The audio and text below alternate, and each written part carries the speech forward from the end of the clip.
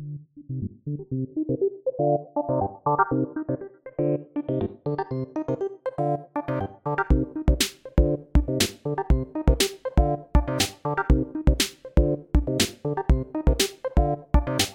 everybody, welcome back to the Combat Chain. I'm your host, Pat. I'm not good until I've been punched 4 times in the face, then I'll block for 5 Shaw. And with me, as always, is my co-host, Adam. Do I block for 3 or block for 2? Philip Chuck. Adam, how are we doing today? We're doing great, Pat. Excited to be here. I'm wondering why, of all the spoilers, I got the Guardian reference. I have never been known to be a Guardian player. I'll tell you, full transparency, low-hanging fruit. It was there. It was on the tip of my tongue, tip of my mind, and that's what you got. So as I get better at fun nicknames for ourselves, you'll get more and more nuanced Philip Chuck references as I go. Well, we are coming hot off the heels of our Goliath Gauntlet preview special with friends of the channel, the Flesh and Pod podcast crew, and Tommy Fresh of the Fresh and Buds. Go check out that video. It was a lot of fun to record with everybody. We seeded the entire tournament. We broke down all the matches, Western, Eastern conferences. We picked winners. A lot of potential for upsets, and those matches start on this Friday, the 14th, on 983 Media. So follow them on YouTube and Twitter, and of course follow us and subscribe so you can watch that video and get all the information you need about that tournament. But I digress. We have a special guest this week. We have the lazy dog himself. Frank Hung is with us on the podcast today. If you play Flesh and Blood, you know exactly who it is, because we all know Frank, and Frank knows everybody. He is the single degree of separation that separates all Flesh and Blood players around the world. He rose to public prominence from casting the Canadian Nationals, but we've all been friends for a very long time. Frank, welcome to the program. Yeah, thanks for having me on, Pat. I'm definitely here to farm a little bit more Clout. And Adam, thanks. I think why you got the Guardian preview card is because I called dibs on the Ruin Blade one. So, yeah, exactly. That makes sense. I like to save up some purple pills until I pop them all. I don't know. Is that a child or a family friendly comment to make for your podcast? Yeah, we are an adult friendly program here. By all means, be who you want to be and say what you want to say here. But yeah, thanks for coming on. It's fun to finally actually kind of sit down.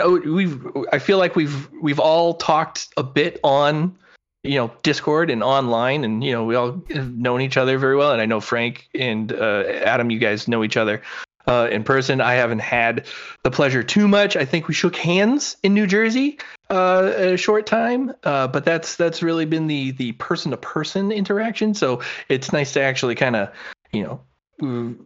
sit down and talk, and we've been doing so for a half hour or so, and it's gone beautifully. So this will immediately go off the rails because we're down exactly. Now. But yeah, so thank you for coming on. We appreciate it. No one escapes the origin story, so we know who you are, but who the hell are you, and how did you get here? Yeah, I guess we'll keep it Flesh and Blood oriented because there's a whole saga behind the rest of my life. But I think how I plant that seed. Now I've got the itch. But exactly. I'm a showman at heart, But for Flesh and Blood, I think it was a day in March of 2021. And I had been seeing Flesh and Blood ads on and off for a couple of months, clearly kicking myself for not getting in earlier in, like December 2020 or something like that. But we had just moved cities, or I guess it would have been April. We had just moved cities, didn't play much card games anymore compared to, playing Magic a few years ago and before COVID as well. And I was kind of just, had that itch of wanting to play some games. And I figured, in a new city, a good way to meet people, make friends and stuff like that is to get into a new game. And so we walk into a game store, one that I don't actually frequent very much anymore. But I was just, I just said, hey, like what's available? And I don't think they had anything at a very good price, which maybe also isn't why I don't go there very often. But they said the Monarch pre-constructed decks were coming in the next week or something like that, and that I should come back and pick up some of those. And so we ended up doing that. Played with the Monarch pre-constructed decks for a bit, and the Arcane. We bought a box of Arcane Rising, I think, and tried to make some sealed decks out of that. All of them were terrible. And this was just me and my partner over our kitchen table, just trying out the game. And she thought it was like okay, the game mechanics were fun and worth playing, but I was like pretty hooked. And so I took that bad Arcane Rising sealed deck, and the first thing I did was, all right, I got to go onto the website and see if there's a way to like discuss this game online with people. And so I go to Discord. I find the Flesh and Blood community Discord, and that's kind of like really the start of it all, where I got hooked both on the expansion of gameplay options beyond kind of your basic understanding of the rules when you play for the first time, and then also like the community aspect of it, both online and in person later on, just like how much how vibrant basically the community is in all of these ways, and how awesome it is to be able to connect with people through kind of the medium of a card game. Yeah, and I guess there's a middle part, but we can get back to some of that later. So you mentioned finding the community Discord, and I think that's where like a lot of people know you as the lazy dog amongst other things, but you are one of the more like prominent Discord figures in Flesh and Blood. That didn't happen overnight. How did you kind of cultivate your reputation and your popularity on Discord? Yeah, it's interesting because I think at the very beginning when I started using Discord, I was very much a questions person because I didn't have a great understanding of the game. But also, as you know how it is in community forums or Discord and stuff like that in general, like a lot of the information that gets shared and repeated is not always the most readily accessible to new players. And what my approach is for both learning something in Discord, like let's just talk about simple gameplay for now. If I learn something about gameplay for a hero, I'm going to be quite willing to regurgitate that back out to somebody else that's asking similar questions, or bring that up in a different but related discussion about the same hero or the same matchup. And so I think like for probably the first couple of months, that was like the bulk of my the type of interaction that I had on Discord. And I think that's like a really valuable part of why people come to the Flesh and Blood community Discord. I think that the strategic value that players that either don't have the experience because they've just joined the game, or even if they've been playing for a while, just like aren't that familiar with a hero or class, like just being able to get the strategic knowledge and those level ups without having to put in an excessive amount of time, like that's a really valuable thing for growing the game and growing interest in Flesh and Blood. And so beyond that, I think that I just did that cycle enough times where I participated in pretty much every channel of heroes that I was interested in playing. So at the beginning, that was maybe like 4 or 5 heroes. But you know how it is with card games. You like the desire to collect and own every card balloons out of control. And suddenly I'm like, okay, well, I'm only missing 2 more rainbow foil legendaries from Welcome to Wraith. Why don't I just get them? And then I can also play Warrior, and then I can also play Guardian, and I guess maybe, it might have been Scab Skins was the last one I got, but something along those lines. And because I did that, I was more incentivized or motivated to post in the other channels for all of the other heroes, because I was like, oh, I've got these cards and I want to use them. I want to be able to understand the decks and both be able to play them and play against them. So from there, I think it was just a matter of, good old fashioned banter with the kind of some same community staples that we've seen in the different channels. And I would definitely say that people are way more inclined to stick to, the hero channels that they play. At least that's my grand observation of the Discord approach of most players.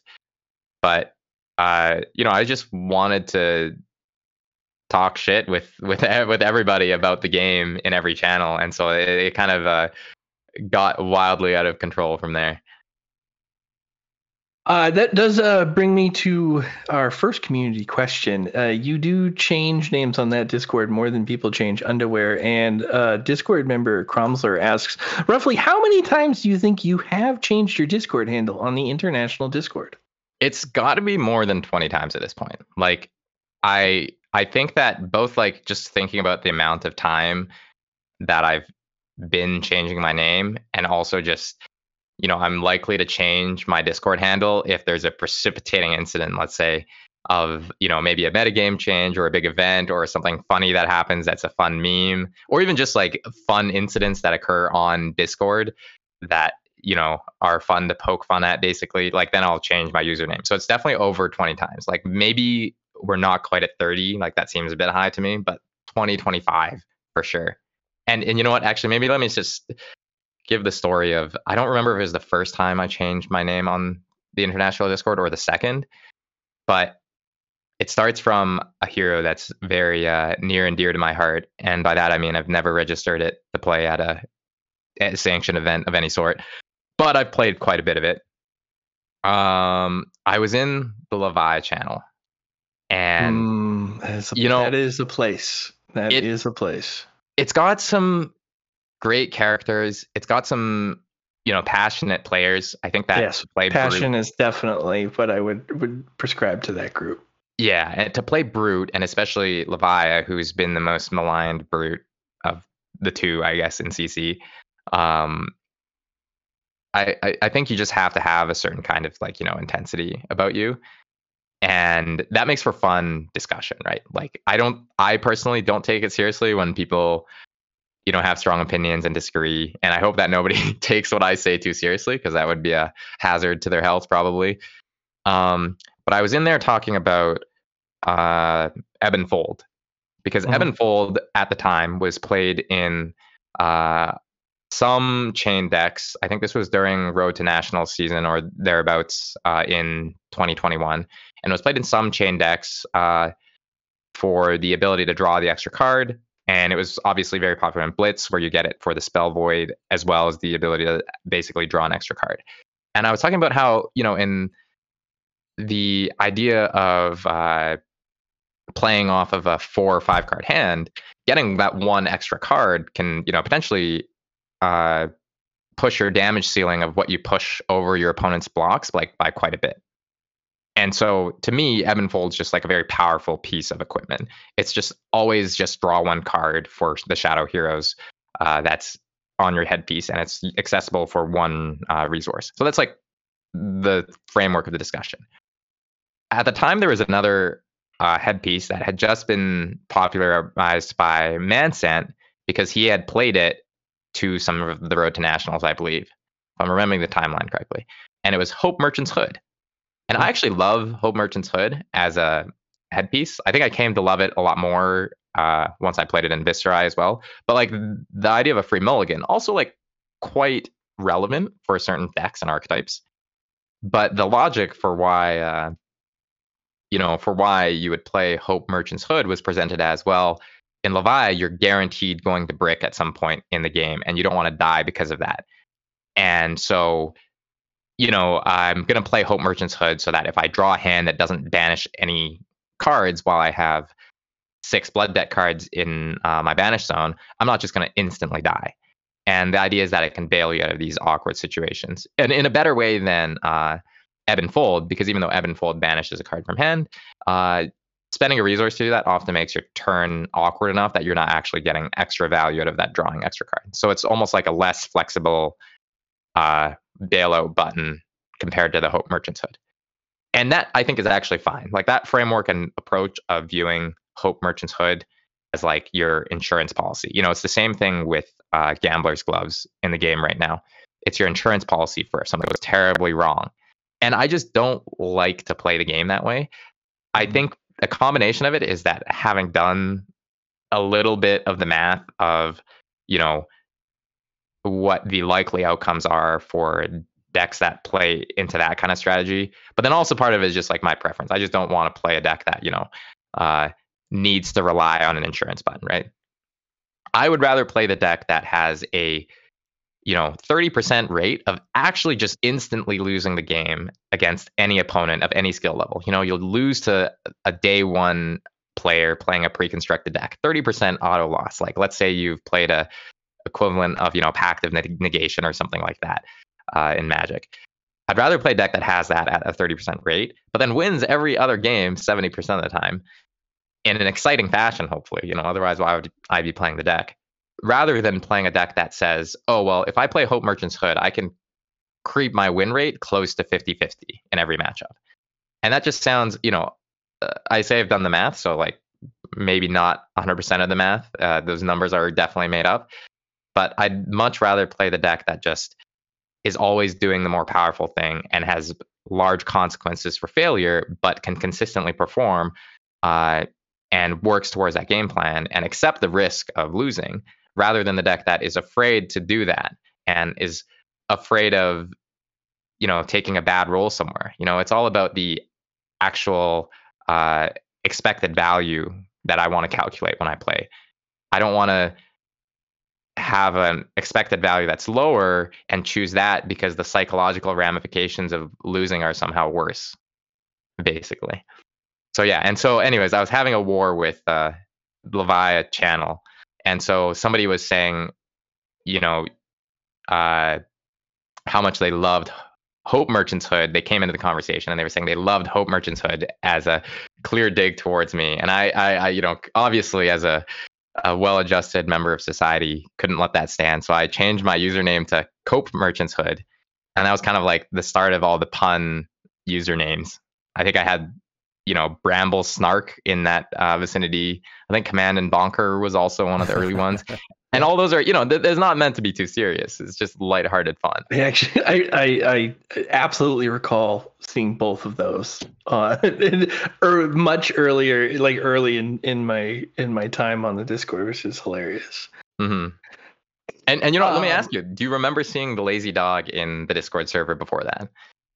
Yes, yeah, absolutely. Well, like you had mentioned, like you started posting on like a few of the channels, and like that escalated to like all the character like hero channels. It seems, and now you're you're everywhere. I don't know how you do it personally, but you do talk about Levi in general, right, is one of those interesting heroes where I really think it's I almost quit Flesh and Blood because I started on her, and that blows my mind that people would recommend her as the first hero. Well, that's the thing. So, right. So I didn't know any better, right? Much like you, I started in Monarch. I picked up the precons, but I fell in love with the idea of a big, heavy. I come from Magic, and I come from like kind of like green, big stuff, have fun, right? So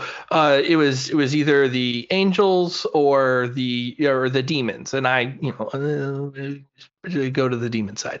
So like that really spoke to me. Shadow Brute seemed really cool. Have the banishing as a cost felt somewhat familiar, and then I just lost myself like repeatedly. And no matter what I did for 3 months, I was on her, and just before Road to National Seasons, I pivoted to Katsu. But in that time, I was like, what is happening? Like, I can't put it together. It's just terrible. Psychologically, for a new player, it feels like it just would be devastating unless you, like, to your point about, like, your win-loss ratio and what these will do for you. You really have to get the experience in the game before I feel like you can work with the deck with that kind of guaranteed loss built into your play. Because starting out, man, I tell you what, it is such a tough pill to swallow, and you really can't like comprehend that aspect of it until you've like really put the reps in with the rest of the game. I just, guys, don't pick up Levia first. Just don't. Yeah, something you mentioned there with having, you know, like, just knowing that there's games that you're guaranteed to lose, basically. Like, I played Lexi to the second Pro Tour, and that is a deck that, even though it's so powerful, like, you know, I would say it is more powerful actually of a ceiling than Levia, but similarly has those guaranteed loss games. And like, I think that of my what was it, 8 rounds of CC, you know, I would personally put her guaranteed loss rate at somewhere between 1 and 8 and 1 to 6. And I think I played 3 games or 4 games that were like completely unwinnable. And that's fine, because that's what you're signing up for when you play these heroes, right? That's what I said. I would rather play the hero that I can auto win my 70% and then just have a 30% loss if that's actually the highest win rate in the format. And, you know, I felt like Lexi was pretty well positioned. But like, if you tell a new player that they have to play Lexi or Levi, and they have to bash their head repeatedly against the wall, and not only are they getting these guaranteed losses, they're not always able to get the guaranteed wins because of their inexperience as a player, or because, you know, they don't know what is the purpose of the deck, basically, right? And so, yeah, exactly. I don't know, not a great time.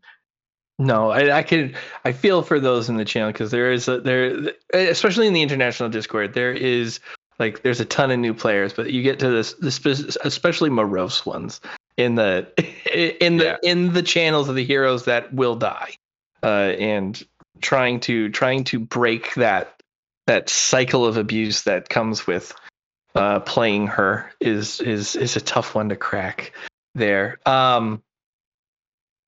Moving on, you very recently casted the Canadian Nationals, practically solo. Rob, I'm gonna get his name wrong. What's his last name? Macaulay. Macaulay from Spark of Genius. Yeah, that's right. Yes. So you casted the Canadian Nationals with Rob Macaulay from Spark of Genius helping out. What seems like for 2 straight days you lived in a diner's a booth with a camera, and just doing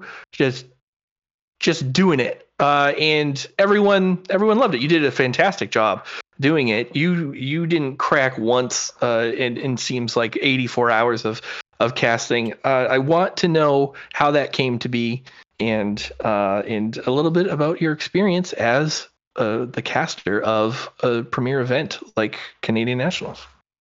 Yeah, and I think, you know, I definitely think that part of the way it lined up for me to be the person to do it was just, you know, the way the tournament organizer had set up Carta Magica. They did a great job with the event, but, you know, they didn't have the budget to bring in someone really, really big. I know they had contacted Flake at one point, great guy, but you know, like, comparing my personal experience to professional kind of thing, you know, cost-wise, I think for them was a big factor, and they reached out to me much later on in the process. And then me and Rob are both locals. We live around in Ottawa, so getting that lined up was where the Nationals were hosted, and getting that lined up was really good. But yeah, honestly, the actual like time that passed was a bit of a blur, because it just felt like, you know, stuff kept happening, and I was, you know, it was going from one thing to the next. I didn't really have time to think about how much time had passed, or how tired I was, or what, you know, needed to happen, basically, here and there. So it was all just I don't want to say off the cuff, because we did plan some stuff. We had a, you know, Google Doc with some notes we put together beforehand, and we talked about how we wanted to approach it, whether we wanted to do a a person on play-by-play kind of thing, and a person as the color commentary. But in the end, it just was like quite organic. Just, I think that I, as a person that maybe thinks about the game in a more competitive lens, I was more the play-by-play guy in the booth, and then Rob was kind of adding the flavor commentary as we went along. And I just had a lot of fun. I just love talking about the game and talking about the different ways that heroes and decks and cards can all interact. And I think that when they put me in front of a mic, it was like, oh yeah, like just forget that the mic is there and just say what you would want to say. For sure. It does bring us to our next community question from the aforementioned Flake Matt DeMarco. He asks, is casting a 13-hour day harder than you thought? And do you have a new appreciation for broadcasting? I think it's like definitely harder than most people think. I think I was like sufficiently prepared because I'd heard from people that, it's like it is a lot of work both in preparation ahead of time on the part of the tournament organizers and then the other people, and also Allie, our person that ran all the tech basically. And getting all of that set up was time that extended beyond the time that we were live, right? Like when I was like on camera and I was, speaking basically. But then when the camera was off or between rounds a little bit, I could like be off a little bit more. Whereas for all of the people working all around that, they're like on almost the whole day. And I feel like that's definitely really, really hard. And so definitely I think like my appreciation is for people that can both do the show and then also like run the show for, maybe the time that you're doing the commentary and then also the time that you're setting up and then taking down all of the stuff afterwards. That's like the real marathon of the event, I think, was for those guys. How immersed did you find yourself in the actual kind of like player experience as the days went on? Were you able to pick up what am I asking here? Play patterns of certain players? Were you able to start to see tendencies and things of that nature that kind of made analyzing the matches like more interesting to see that individual like progress through the day? And or just like certain things that you were able to like pick up as you went. Yeah, and you know what? Maybe I should have mentioned this earlier when you asked first about what it was like to commentate. But I guess in the groups that I test in or like play games in, I'm probably the biggest backseater of most of them. For me, it's a conscious decision I make when we sit down in a voice chat and I watch and spectate a game. I make a conscious choice and effort not to say anything a lot of the time because otherwise it will just come out. And I think that I'm still quite selective about it, or was at least for this event that I casted, about what I would say out loud. But all of my game analysis happens in the form of questions, I think. Even in my head, it's always, how much damage does this hand do? What is the purpose of these cards? What is the purpose of this line that I'm envisioning, perhaps? And so then when a player plays it out, I'm asking those same questions, and I'm saying, okay, why would Yuki choose to take this damage here to resolve a Frost Hex? What is the game state? What is the goal of this maneuver, kind of thing? And so I think that by asking the questions, even if I don't know the answer, I'm posing them in a way to the audience so that we can kind of interrogate that further together and find out as the player goes through those motions.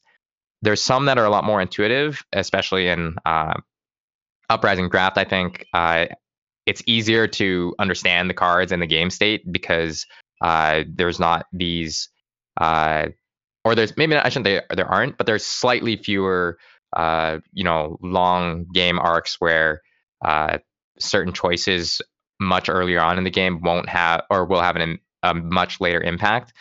Everything's like an immediate impact. It's like, okay, if I block with this card, I'm gaining 2 life guaranteed. And then if I keep the card, I'm losing 2 life, but I'm dealing 3 damage. Like you're just immediately making that trade, that conversion of, 1 life basically right there. And in the context, I think, of game analysis, it's like if I can put myself in the player's seat and say, would I make this decision? It's really easy for me to then say, I think this is what they're trying to do. Maybe if they chose to block, I would say, I think what they're trying to do is they're trying to save that one life, because having that life total later so that they keep 4 cards instead of just 3 cards is going to help them win the game. If I can put them in that player seat and say, okay, they're taking the damage, what I can come to the conclusion of is they're trying to make a big push right now and prevent the opponent from being able to keep cards again in the game. So yeah, I guess it's like, almost like Socratic method or something along those lines. I'm just constantly viewing things through the lens of question: is what is the what is the outcome that I want? What is the outcome that I can imagine for the player? That is very well put. What are your so now that you've done it once, what are your thoughts on doing it again? I would love to do more commentary, and it's interesting because I think that what I do in commentary that's similar to what a lot of the more dedicated content creators and let's say professionals for folks that are doing commentary for these tier 4 events and stuff like that. Like what I do that's similar to them is I think that I try to take it seriously enough to form a narrative around it. I think that I try to be the I guess almost character or something like that. I'm trying to be the character that people want from the commentator. And a lot of that is my own character. A lot of that is my personality coming through. When I make snarky comments about card puns and stuff like that, that's just me. But like, I think that, approaching it with like this semi-serious mindset of you're putting on a show for people is, a really good way to do to make content, basically, right? Like that's exactly what you're trying to do. And I think that I love doing that in like the abstract art way of where I think making content or making art and presenting ideas and whether it's my personality or like a made up version of my personality as an act, like I think that's a lot of fun. But I think that is always what's going to separate me from somebody that makes content on a regular schedule or somebody that does commentary for these events, because they have to take it seriously all the time well, maybe not all the time, but like they have to take it more seriously all of the time than I would. And they have to approach it in a way that's both, made for audience consumption and then also still meeting all of, I guess, the general criteria of the event and jumping through all the hoops of what the expectations are. I think when I go into that kind of situation, I'm doing it for the show, but also it's just a form of expression. It's just like, I just want to go in there and say what I would say. I just want to play up the character of the commentator, but I also want to just do it for fun. And that's kind of how I feel about Flesh and Blood and maybe games in general. It's like I could optimize my gameplay and I can optimize my play testing and I can optimize my life schedule around getting the best possible results at events and stuff like that. But then it wouldn't be what I like to do, and then it would probably lose the luster of what makes the game enjoyable for me. I think I meandered a bit there. No, you're good. You speak of content as art, and that brings me to my next community question, asked by Carolina Alvarado, known as Little Uzi Squirt. She asks, how many deviled eggs can you eat in one sitting? And can you demonstrate? Or if you have, where can we find that? Yeah, so I have a YouTube page. I think I made it when I was in 10th grade, and me and one of my friends made one video that we uploaded, and then it's been deleted from the channel. I can't find it anymore.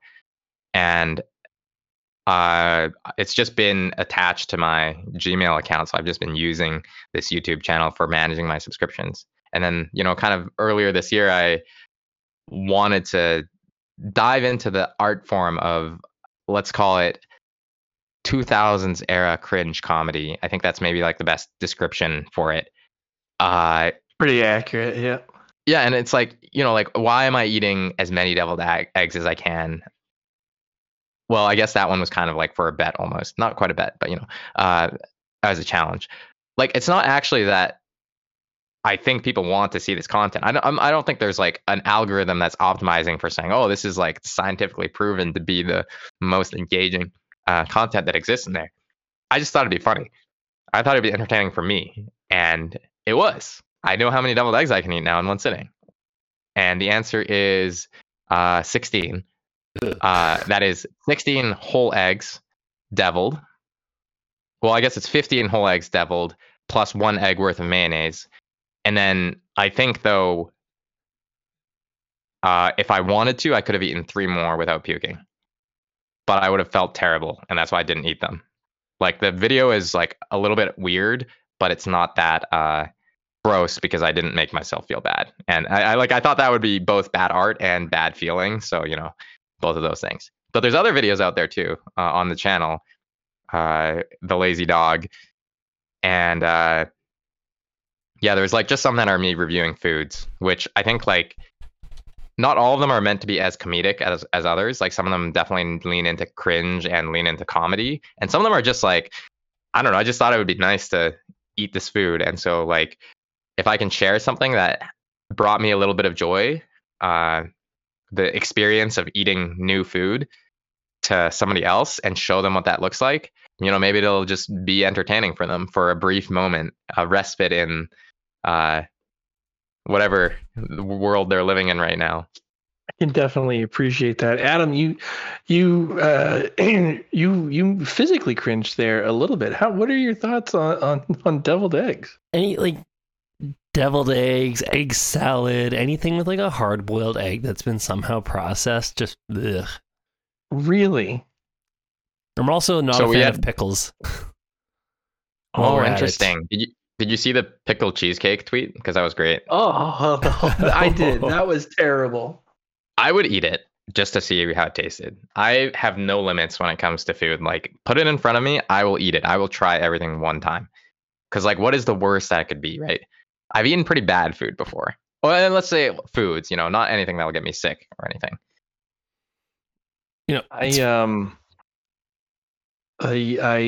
I love deviled eggs. I saw that happening, and I showed my wife. And I'm a big guy. Guy.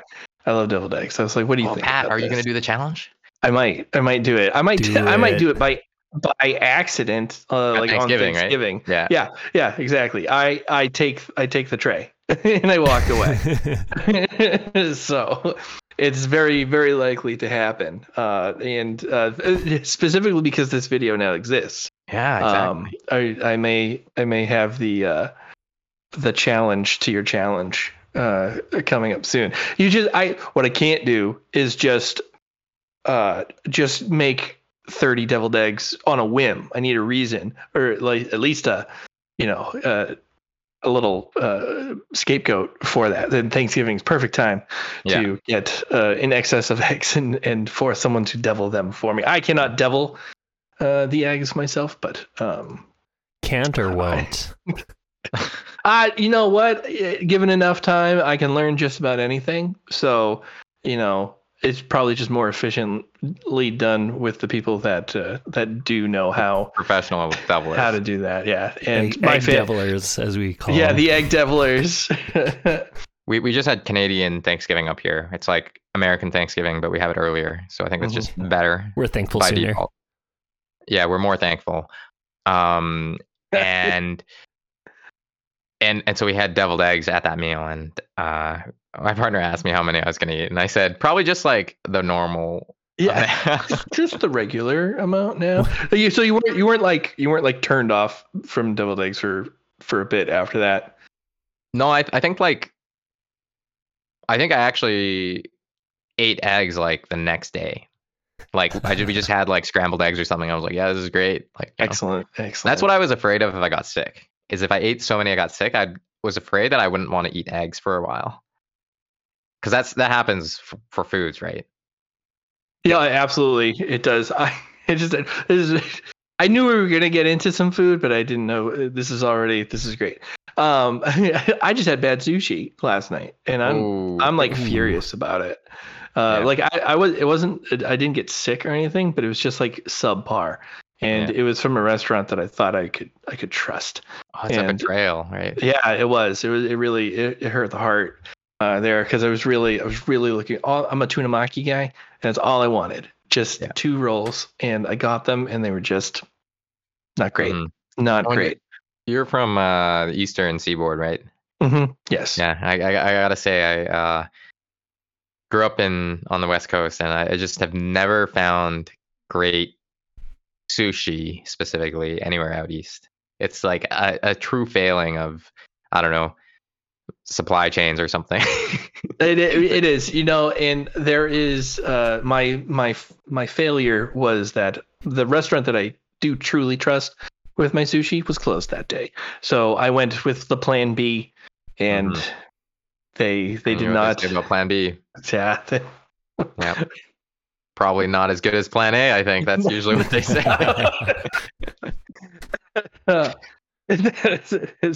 It would have been plan A if it was a good plan. Wow. Okay. That was the food segment. There, we did it. We can revisit food anytime, by the way. Anytime. Absolutely. We can do that. What I do want to talk to you about is a bit of your competitive past so far in Flesh and Blood, and potentially a competitive future. What does you have qualified for Pro Tour Lille. I don't have your entire jacket in front of me, but you are a very good Flesh and Blood player. Give me some of the stats here. Yeah, so I played at Canadian Nationals last year, and I was new enough to the game that I wasn't that good of a player, but you play enough and you get in. And I think that in between Road to Nats in last year and the first ProQuest season, that was kind of like when I started taking the most interest in kind of the deeper intricacies of gameplay. And I think that's just something that you play enough Flesh and Blood, everyone gets to that point where they just want to play the game more. And that's, whether you're a casual or competitive player, it's like, you just want to play. And so when the first ProQuest season was going on, I think we were just out of interest rather than any specific goal. Like there wasn't actually that much structure around a lot of it. I think we were playing like, 3 or 4 games every single day from probably 2 weeks before Everfest all the way until the first banned and restricted announcement, which was after the ProQuest season. Like we were just playing games like almost every single day, multiple hours. And it was just like, we just wanted to play games of Flesh and Blood. Mm-hmm. And, maybe you give me a bit too much credit for saying I'm a good player, but I guess like without being conceited, I think like I'm a decent player that can keep up with some other decent players. and it's actually interesting. I had this conversation a few days ago about how I rate myself as a player and how I rate myself in relation to other players that are good players. And this person who will not be named, nice person, but strong opinions. They said that, like you're like way underselling yourself, and basically it means that you're failing in life if you don't actually view yourself honestly. You're just not giving yourself credit in any situation. If you look at somebody who's a very good player, let's say you just look at number 1 on the ELO leaderboard and you say, I'm a worse player than that person. and that's like your thought process going in, you're not going to succeed. This is what this person was saying to me, and they followed up with, when I look at that person number one on the leaderboard, I think, I'm better than them, like already. And you know what, with the person that was saying this, is I kind of believe like they fully think this, because that's their approach to learning and improving, and having that belief in themselves. And for me, I think there's like a subjective, or maybe not subjective, there's like a social component to it. I don't want to be conceited, because I think it rubs people the wrong way, but I'm also willing to admit to myself, or I have a good idea for myself of where my actual skill level is and where my actual potential is, if I were to continue to put in 2 to 3 hours in the game every single day for an extended period of time.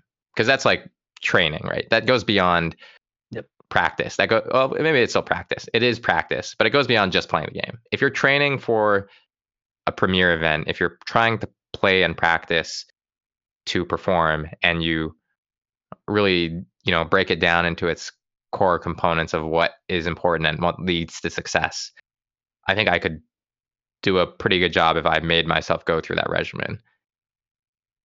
I just don't know that that's how I want to approach the game. Absolutely. They say, to steal other sport adages there, that it's not practice that makes perfect, right? It's perfect practice that makes perfect. So being able to train with intent, and being able to make the corrections, on the fly as you go, or at the very least be able to break down your results afterwards in an intelligent manner, and translate that into into success in other future games. So we talked recently to Michael Hamilton, right, whose ability to understand his own pitch stack and his opponent's pitch stack comes from such intent with practice, knowing the timing of his, right. He's playing into the second and third cycles regularly with much slower decks. So he's comfortable with that grind, and can account for like every card in either player's deck that has been shown as information there, and that only comes with that kind of right practice with intent. The difference between jamming games, right, and then trying to become better. For sure. There's a clear line there. As you've developed into quite the competitive player, your reputation for your heuristics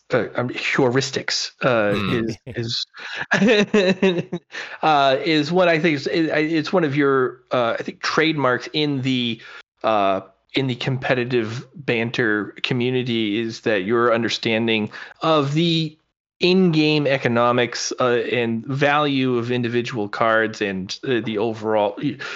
It's already big brain for me. This is the part of the game I don't understand as much as I would like. But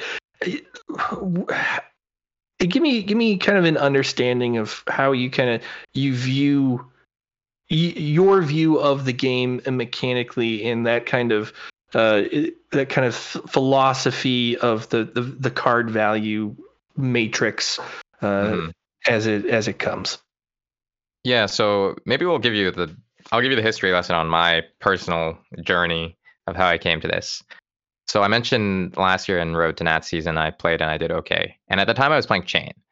I think it's easy to succeed with a deck like Chain, because you don't need to understand every heuristic. You don't need to do the math on everything, because it's just so obvious what the extra value is. Extra cards, extra action points, that's just like plus, right? It's like very on the surface. I think that I played quite a number of games with Grendel on the international Discord, and a number of games with Matt Folks at one point. And both of those guys, as well as quite a number of other really good players, they really they really convinced me. I don't know how, I don't want to put words in their mouth, but they really convinced me that the best way to really both accurately assess, but then also simplify for the game situation when you're playing the game. Like the best way to accurately assess is to break everything down into numbers, because at the end of the day, you win the game with better numbers than your opponent. Depending on certain factors like evasion or like effects like dominate or arcane damage, or things like like intimidate from brute, like sometimes that throws a wrench in the whole total better numbers plan. But for the most part, if you have better numbers than your opponent all of the time, you will usually win the game, because that's just how it works. Like if I'm attacking you for 10 every turn and you're attacking me for 9, I'm just going to kill you first. Simplified, basically. But, and when I started to think about all of my turns in this way, I found that there was like a huge improvement to results. Because before, you could play a turn with chain and just do all of this stuff. And if you're good mechanically, you can intuit a lot of these lines. Later on, I was playing a lot of Viscerai, and especially with Skeleta, it's like if you could just intuit a lot of the good lines, because both you see them enough times if you play the game a lot, or you, there's just like one line, basically. You just execute the best thing, which is like a skill that you have to develop. But when you start playing decks that are, I guess, decks that don't always present or like tell you the number that you're getting out of a certain action on the face of the card, it gets a lot harder to assess. And that's actually where it's more important to ascribe a number to these. Because if I attack you with a snatch for 4, and you're going to take 4 damage from it if you don't block it, but you're also going to give me a card, like, is the snatch worth 4 damage, or is it worth 4 damage plus the card that I'm drawing off of it? That's kind of like the simplest example I can think of, is just, snatch. And if you're ever in a game situation where you're attacking with Scar for Scars and, I don't know, like brutal assaults and stuff like that, and your opponent's attacking with snatch and CNC and stuff like that, like the total number clearly, or sorry, the number of the on hit clearly has to be factored in somewhere. And so I think that part of it is getting good at intuiting what the number is, but also part of it is when you're in testing and when you're playing it, you should calculate out the number for every single line. I was talking to a quite good player, like a player that is very good intuitively at the game, very good at fundamentals, very good at all the mechanics of Flesh and Blood. And I said to him, when I draw up my hand with 5, great deck, meets a lot of my criteria for what I enjoy in decks. And I was saying, when I draw my hand with 5, the first thing I do is I just calculate how much damage I can do with this hand. Like, assume there's no blocks, assume I get to play every single card. And he was like, wow, you do that for every single hand that you draw? And I was like, how are you so good of a player and you don't do that? It's like, how are you able to just like work through that? And I think part of it is also the decks that you play. Some decks are so much less important for doing that math, but especially for a deck like Fi, it's like losing 2 block out of my hand, or like using a card to block for 2, that can be like a 10 damage swing, right? I can lose 10 value by blocking with 2. And that's like, that's crazy. But then if I don't do the math on every turn, how am I going to know when it's worth it? How am I going to know when my opponent's turn is actually, going to necessitate me to give up 10 value by blocking with 1 card? What if their on hit is worth 10 value? That's a little bit extreme, but what if it's actually worth it for me to block? What if it's actually worth it for me to block with 8 block out of my hand and just pass back to them? Which is like a terrible line a lot of the time for Ninja. But like, that's the worst part about blocking. I hate blocking. Blocking's terrible. Blocking's bad. But also, if you're a good Flesh and Blood player, you have to know how to block, and you have to know when to block. And knowing when to block at the perfect time, even when it looks ridiculous, is like the like important skill, right? And I just think that the best way to know exactly that spot is to be able to do the math up front first and say, okay, here's the perceived benefit of blocking or not blocking. And then you get it into the level 2, which is not even just the numbers, but it's We were on level 1. that was level 1. Was Oh how man, how I much can't play the numbers, this how game. big the numbers. I suck. I suck at this. Level 2 is I am literally writing notes on what you're saying so that I can remember. We'll play that. games together. We'll do this as an exercise. I say I do it every single turn. What I really do is I just do the damage calculation. I don't do the full value calculation for every turn. I just do the total number, simplified. I am listening intently because Yeah. I am also on Fi, but I feel like I'm missing something. And I don't suck, right? I know I don't suck, but you talk about like the perfect block at the perfect time. Yeah. And I know I'm missing it, right? Like I take like a dash. I am over against dash on Pounder for I don't know, like it feels like I shouldn't be, but I am. And I know that there is that moment where like that life swing is like I should have bought 6 life off of 1 block. Where? I don't know. But I really want to figure it out there, but I am 100% not there. But that's like I've gotten to the point where I know Fi, like I can make a good 5-card hand. This is my like with Fi. I can do good 5-card hands, good 3-card hands, good 1-card hands. If I have 4 or 2, I'm considering my life choices at that point. But if I start with like a 5-card hand, then I am like I'm thinking real hard about how much damage I take to the face, and that's always the point where it's like.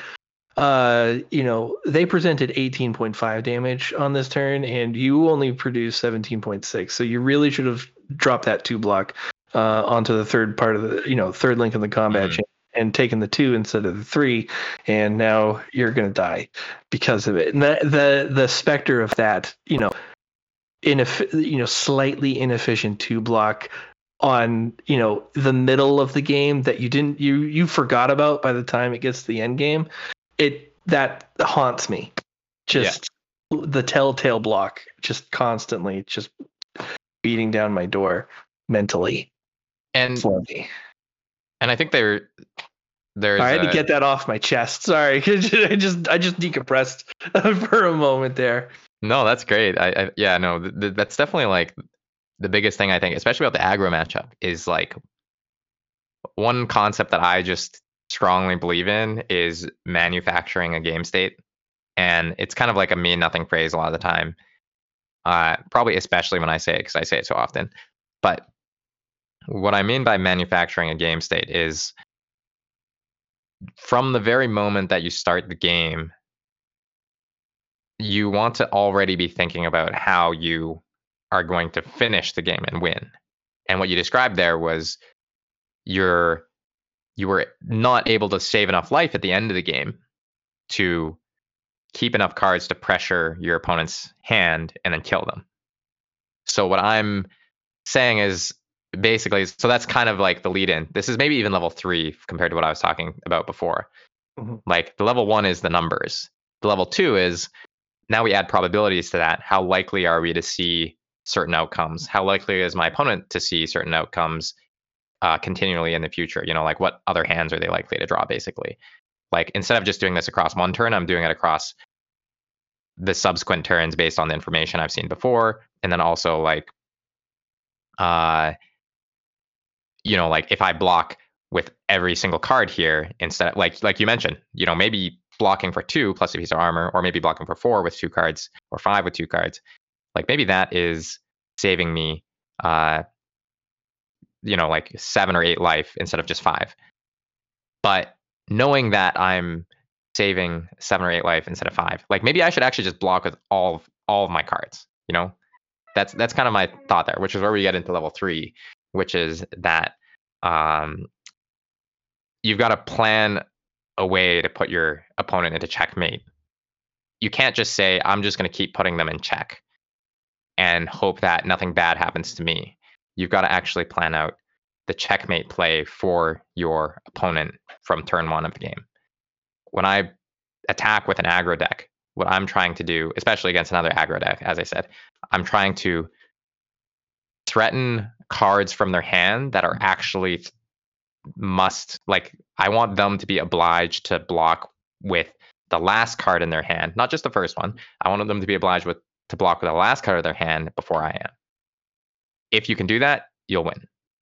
If I just make them block with the first 2 cards of their hand, but I'm at 4 health and they can threaten 7 damage, then maybe we end up in this kind of like very tricky stalemate where we're both trading 2-card hands with one another. And depending on the deck, that might also be a game state that you're trying to manufacture. But for me, I'm trying to get to the point where I just take the last card out of their hand, and then the next turn I just kill them. Yep. And so I think like thinking about the game on the second or third level and macro, being able to do that, and then tying that in together with the individual micro decisions, like that's the true skill that the top level Flesh and Blood players have, right? And I'm talking about it in absolute terms of, numbers and mathematics, but I think like a lot of good players do this intuitively. And some of them are really good at that calculus part, the part where you're doing the percentages. I think that's like a skill maybe that, I kind of do the guesswork on. Okay. But then, I would say that I have a strength towards the third level, which third level doesn't mean harder necessarily, or like a more complex thing, but it's just like we're talking about like micro versus macro elements of gameplay, and I think you have to be really good at all 3 to be the best player in the world, which is like you mentioned Michael Hamilton. I think he's an excellent player at all 3 of these levels for sure. It definitely is, and it speaks to like, I know we've played with who the best player in the world is like a lot lately on the channel, whether it's the tournament or the polls, and a lot of that's poking fun. But especially Druid and Yuki Lee Bender on Twitter had an interaction where they had talked about how there are so many different ways to evaluate the best player in the world that it's really hard to put a name on it. And the easy thing to do is say Michael Hamilton's the best for all the obvious reasons, right? And then Pablo Pintor. But even I threw out a friend of the channel, Chris Ray, who very prolific. He is like the Cal Ripken, right, of Flesh and Blood tournaments. It feels like he's always there. He's always consistent. He's placing highly in all of them. His elo is through the roof all the time. Like he might have more. It just seems like he has more top 8s than probably like anybody anywhere because he attends and plays so well in all of these events. Like just because you don't have the trophy in your hand from the Pro Tour, but your overall right score is through the roof. You might have, your stats give you the opportunity there, and we're early enough where that, very well may be the case. Adam, I am curious to know how your strengths weigh versus the heuristics that he presented today. How does your play kind of parallel Frank's philosophy here?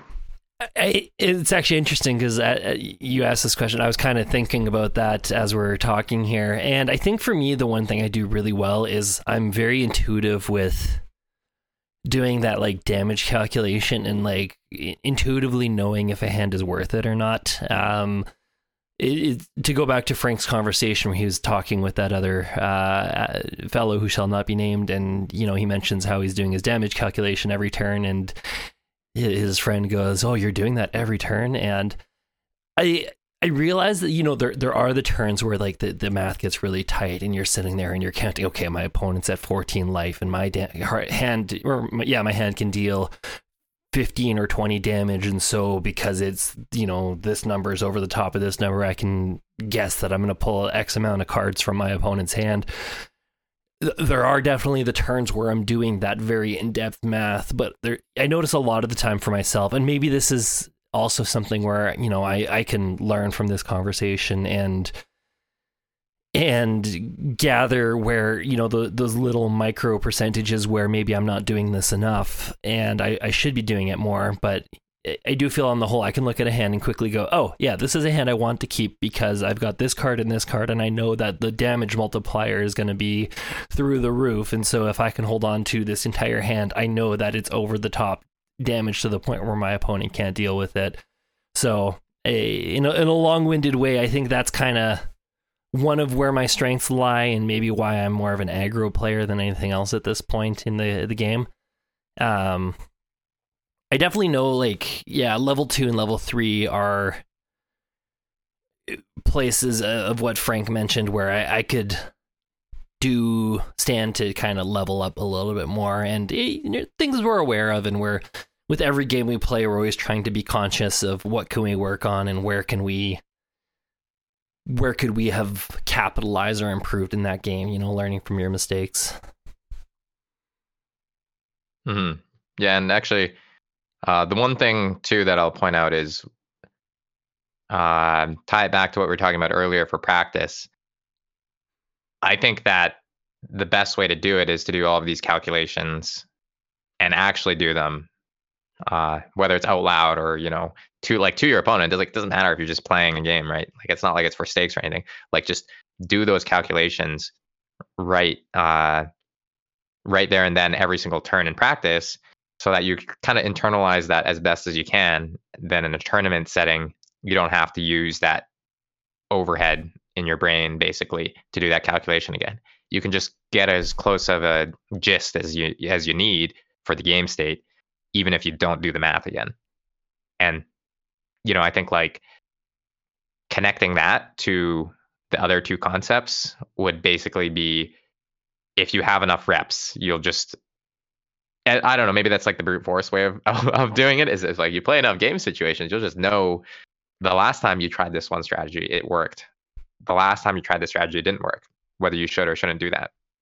And I've heard really good players from other games basically talk about things in a similar way. It's like, yeah, like, somebody might not be the most intuitive chess player for, really complex late games and stuff like that, but they see enough of the late games that they can see the patterns in them, and they said that, okay, well, when I do this in a certain way, it works, so I'm just going to keep doing that. Now it's actually kind of fun. So we just had Hamilton on, and I can't speak highly enough of him, but I posted it on the Combat Chain Twitter, and obviously we can find it on our interview of Michael Hamilton a couple weeks ago on our YouTube. But he spoke on the factors that make the great players who they are, and the big takeaway there was all the decision points in an individual game. If you can make a greater number of correct decisions than your opponent, then your probability of winning can go up. And what I'm seeing here is the identification of the specific decisions that you can make in the game. So we're learning here on the Combat Chain, one great player at a time, but it's fun to see these topics consistent and also expounded on in different players. It's you can start to see you can start to see what makes a great play a great player, and the factors involved with that. Yeah, and maybe not to downplay myself too much, but I think like what separates me from some of the other guests that you're having on the show, in terms of both performance, but then also I think like their actual skill level as players, is definitely dedication to being a good player and competing. Like, the good players are, huge competitors, and they don't like, they love to win, or they don't like to lose, whichever one of those you believe in more, I guess. But I think that, having a really strong drive and turning these things that we talk about as concepts and heuristics and turning that into like an action You see, now we're going through the whole gamut, right? We've basically gone from basics to now we're coaching a hypothetical player out there. Like if you want to be a professional, oh, I shouldn't say professional. If you want to be a high level trading card game player, how should you approach the grind? We're walking you through the steps is the intentionality and the mechanics of what you need to do in practice. And then now we're talking about the last thing is you need the drive to actually just execute this consistently all the time. And it speaks to again, right, tying all the pieces together. We DM Armada and Tarek Patel, both from different sides, speak on their individual time management as their strengths. DM using his time management, deciding to focus on the content side. Tarek focusing on the competition side. Right, he sets aside the superfluous. I want to say it, superfluous things out there, and then focusing his time that he would have for those other things on to competitive Flesh and Blood. And DM Armada spoke on basically the opposite of that, where he could become a very good competitive player if he took that same time that he dedicated to content and did it to practice, but chooses to hold onto the content side. Yeah, exactly. That's kind of what I was trying to maybe get at too when I was talking about the different casters and how seriously they take it. Like DM Armada must put like so much effort and mental energy and like appreciation, right? Like for the game just into making content. And I think as a forever kind of wandering soul, maybe I feel like that holds me back a little bit from executing on some of these things, but I love to explore the ideas and dip my fingers into the different pots. Frank, you talked about the value of cards, doing a damage output, and with the recent releases from Dynasty, there's been a lot of conversation about how some of these cards are a little lackluster in terms of that math, right? They don't fit the math as well as they likely should. So I wanted to take a look at a couple of these and just kind of give your take on them and kind of compare them versus some existing cards that may be better in slot at the moment, and kind of let's explore that a little bit and see what can we do with these cards that have come in here. The first one I want to talk about is the Merciless Battle Axe. That was spoiled a couple days ago. It is a warrior weapon, axe, two-handed weapon, which everyone, including me, super jazzed up about. I want to see that warrior with the axe. I want to use spill blood. I don't want to use the hatchets. Really looking forward to a big two-handed axe weapon. Its text says, once per turn action, pay 3 resources attack. Whenever Merciless Battle Axe attacks, if its attack is greater than twice its base, the attack gains overpower. Can't be defended, which is a keyword in bold. This can't be defended by more than 1 action card. And its base attack is 3. And I think everything about that card sounds just nifty. And then you get to 3 attack, and the question becomes, what the hell's going on here? Yeah, let's just compare this to another 3 cost weapon. The tried and true Anathos attacks for 4 on its own, and it can go up to 6 if you pitch 2 cards. Basically, it means if you put 2 cards into it, you can deal 6 damage on your weapon instead of just 4, right? And this axe has another effect, but just like the raw damage, clearly below rate. Whatever you want to call rate for weapons, the rate on weapons is kind of weird.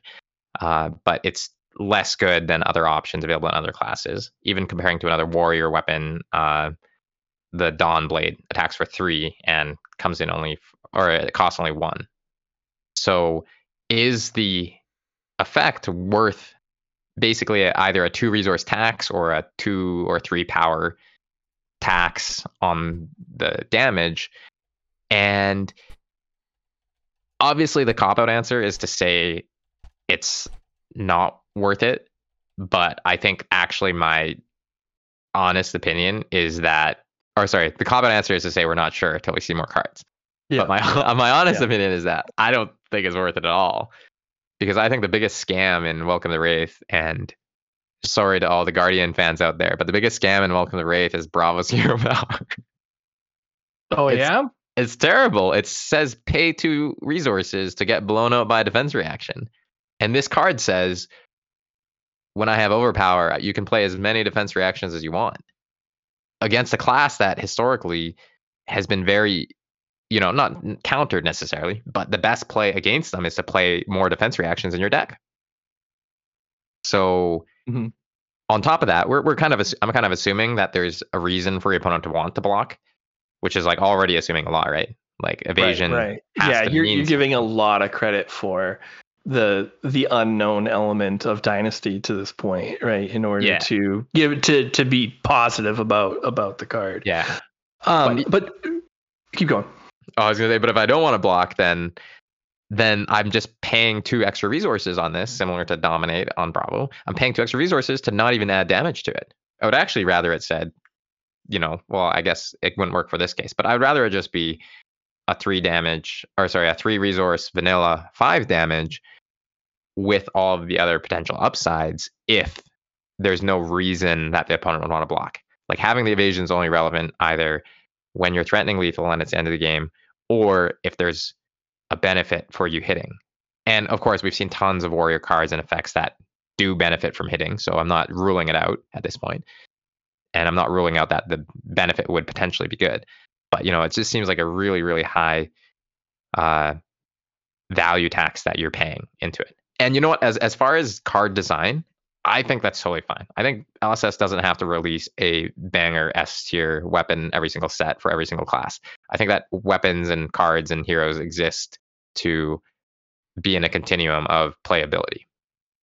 I just think that this is at the lower end of the playability intuitively, even if we get proven wrong by more cards, right? Which is like sure to happen. And I'm happy to be proven wrong because half the fun of speculating, right? Absolutely.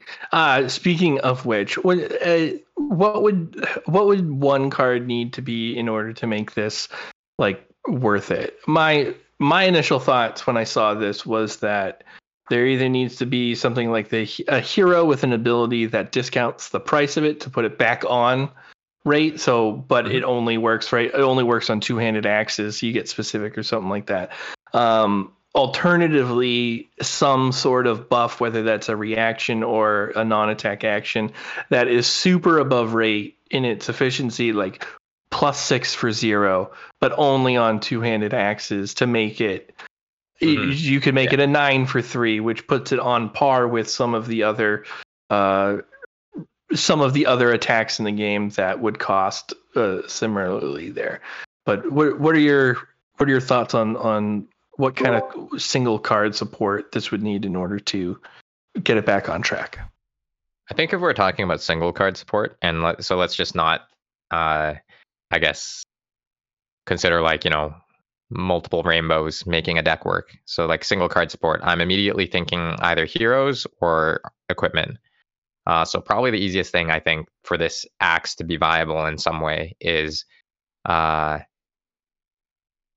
probably for a hero to both easily fulfill the condition, because if a condition's hard to fulfill, then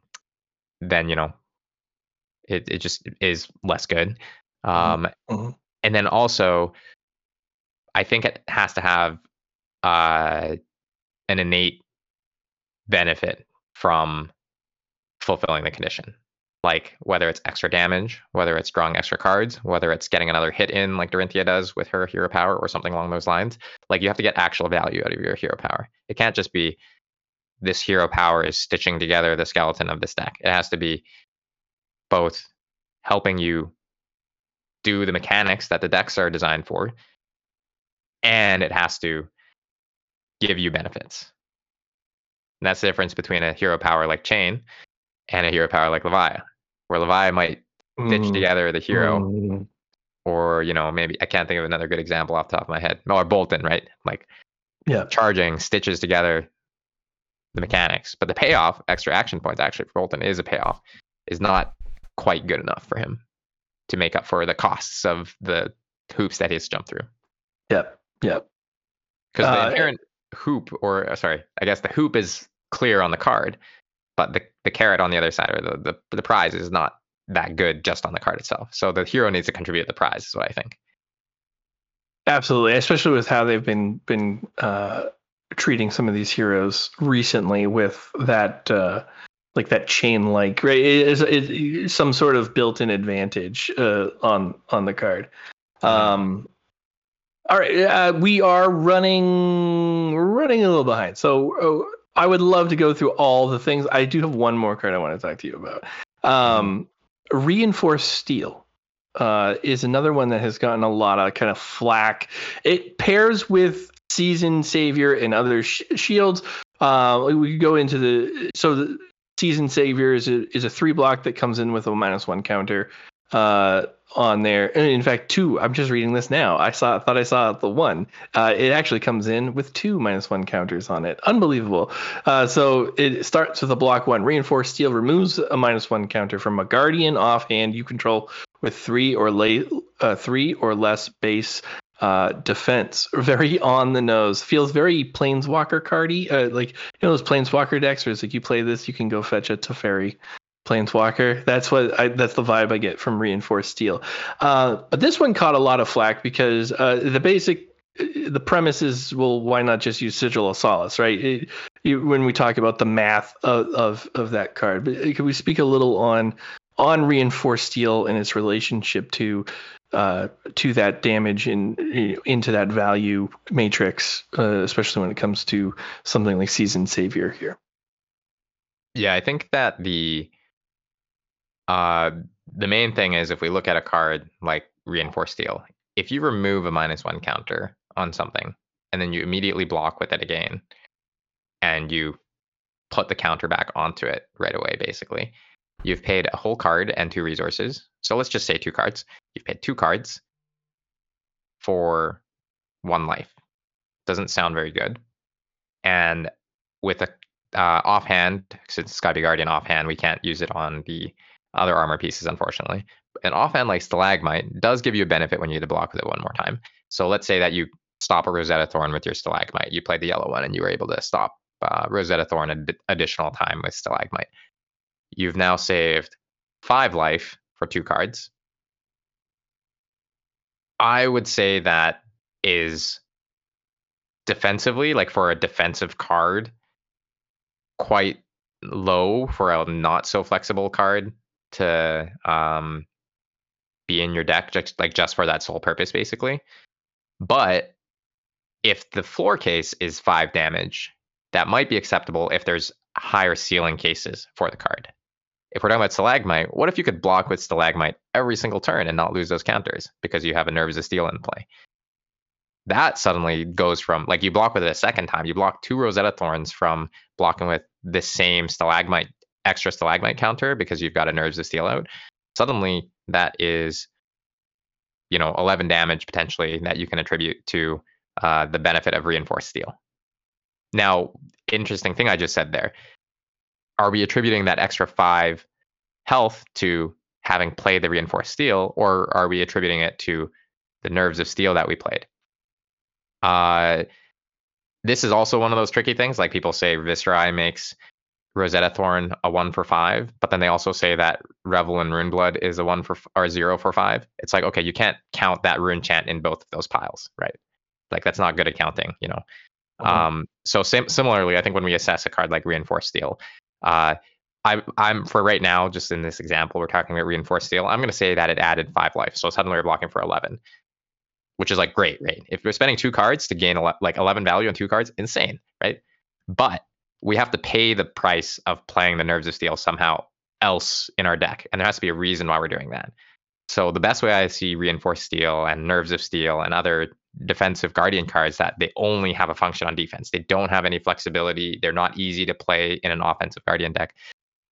This is for like the ultimate stall deck. This is for the ultimate, maybe not stall, a little bit of a dirty word when you consider tournaments, but this is the ultimate fatigue deck. This is to run your opponent out of threats. And some people might say it's unexciting to play against, but it's a strategy that is clearly being supported to some degree by LSS. And, I said at the period of time when Starvo was the best deck that I want to play the deck that's the most proactive. And if one day it means that Oldhim is the most proactive deck because you're proactively disrupting at what everyone else is doing, then I want to be doing that. And so I think that it's possible for the fatigue deck to actually be the proactive deck in some instances, because you're forcing other people to respect your play pattern and gameplay potential. And if they put enough support for this, like maybe there's a deck out there that literally is predicated around not taking any damage when they have Nerves of Steel out to milk this extra reinforced steel counter over and over again, right? Because you're saving that extra one life every single time you block with it for free. You're getting that extra frostbite counter on them, which potentially can be turn ending. And is it convoluted and like a lot of hoops to jump through for like potentially low benefit in like our standard viewpoint of Guardian? Yes. But that's where it's exciting too for me, because if every card just fit into regular Guardian, it would just be a worse version of a card that exists or a better version of a card that exists. If we only can compare things laterally, they're just like better or worse. This is exciting because it's like totally different. It's trying to do something that's totally different. It's trying to like establish a new game plan and archetype. So even though it looks like it sucks on paper because the math is bad, and paying two cards, not just 2 resources, 2 cards to block 1, it's actually like could mean a lot for a future archetype. So LSS hired me. I know game design. Absolutely. Well, Frank, this has been one of the. I honestly didn't know what to expect coming into this. I expected a good conversation, but you really rocked my world here today. So thank you for coming on and just I think I actually did become a tangibly better player through this conversation, and for that I thank you. Thank you, Pat, for having me on, and Adam. I think you became a tangibly better person, not just a player, for having this poor, unfortunate soul on your podcast and listening to me talk. It's like Make-A-Wish Foundation or something. No. You are one of the most respected members of the community, and you're a breakout star. You got that clout on Twitch. You were streaming, and the whole world was talking about your job as the caster. And when stars break out like that, the combat chain scoops them right up, gets them on here. Got to give you a platform, and that's what we're doing here. You've earned the spot. No, I really appreciate it. I do think I want to continue to do casting, and maybe not necessarily in pursuit of being a professional or getting to the level of these other content creators that we know and love, including the two of you. But I think for in the pursuit of fun and excitement, it's like fun for me to experience, and also fun for everybody else to just like see something different and see somebody just like come on and give a little bit of a curveball compared to what people are used to.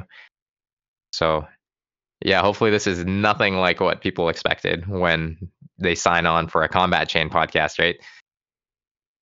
Yeah, I tell you what, we're becoming. We early on we had our level up moments, and these interviews are getting just better examples of these level up moments than I think we possibly could have.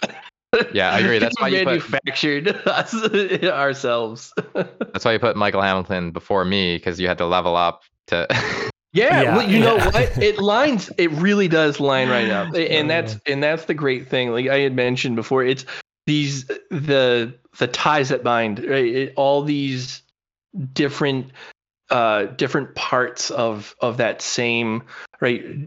Just competency and not just a virtuosity in the game, right? And how each individual player kind of approaches that approach. Approaches like their ways of getting to that point, to that pinnacle of what a great player is, and then it really is consistent throughout, and you can see how all of these all the different emphasis that these players have, and how they actually are very much still within the same core philosophy of just how you value the game, and how much you invest your time and your mind space into what you're doing here, and being able to identify those processes that you are, the good intuitive players are doing, but might not be able to put a name to it.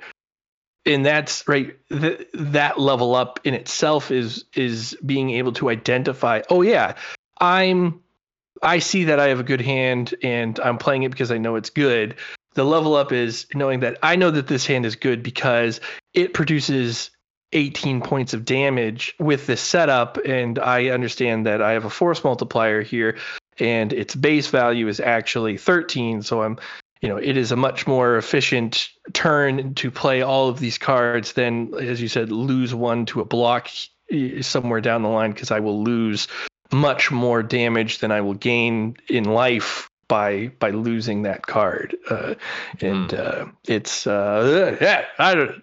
It goes. That's. I'm gonna just meander off with that. Adam, can you do me a favor? I am done. Can you send us out with the plugs and make sure Frank gets his space for the plug as well? Yeah. Totally. I just gotta stick a fork in me. Okay. All right. Well done. Frank, thanks so much for coming on. We really appreciate your insight, your wealth of knowledge, man.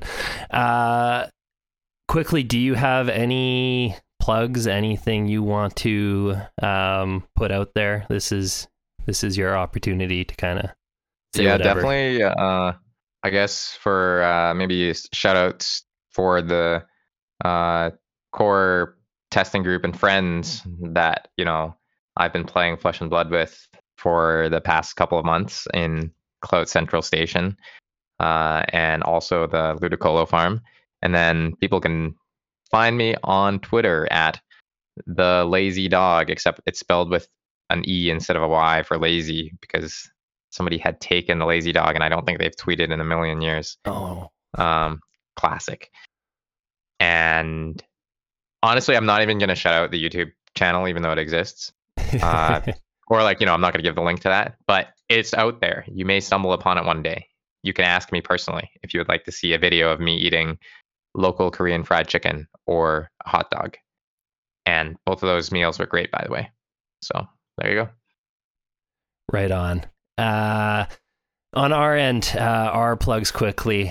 You can find us on YouTube, youtube.com/The Combat Chain. We're also on Twitter at The Combat Chain. You can find myself at FomTooleryTCG, and you can find Pat at Pat Smash Good. And I think I forgot to mention that we are on, as well as YouTube, on every podcast streaming platform. To my knowledge, we're on all of them. I don't even know how many there are now. I think the list is ever expanding. I know we are on... There's too many. There's too many. But we're on all of them. Yeah. Well, we'll go with that. We're on all of them. I'm just... Is there anything I'm forgetting? Pat putting me on the spot here, and I'm trying to make sure I got it all. Sorry. No, I think that does it. Okay, cool. We do have one last order of business. Frank, we close out the podcast in a very special way that we'd like to get you involved in. I will say until next week, and then in unison, we will all say, we're closing the combat chain. Cool? Okay, that sounds good. Cool. So thank you everyone for listening. This is episode. I think this is episode 30. Actually, I can't believe we made it to 3-0. 30. Yep. Super exciting. But yeah, thank you everybody for listening. Until next week, we're closing the combat chain. And then I'm going to activate Spellbound Creepers so that I can play a non-attack action. Yeah. Go again and gain another action point. You tricky bugger. Oh, that's a good little end piece to it.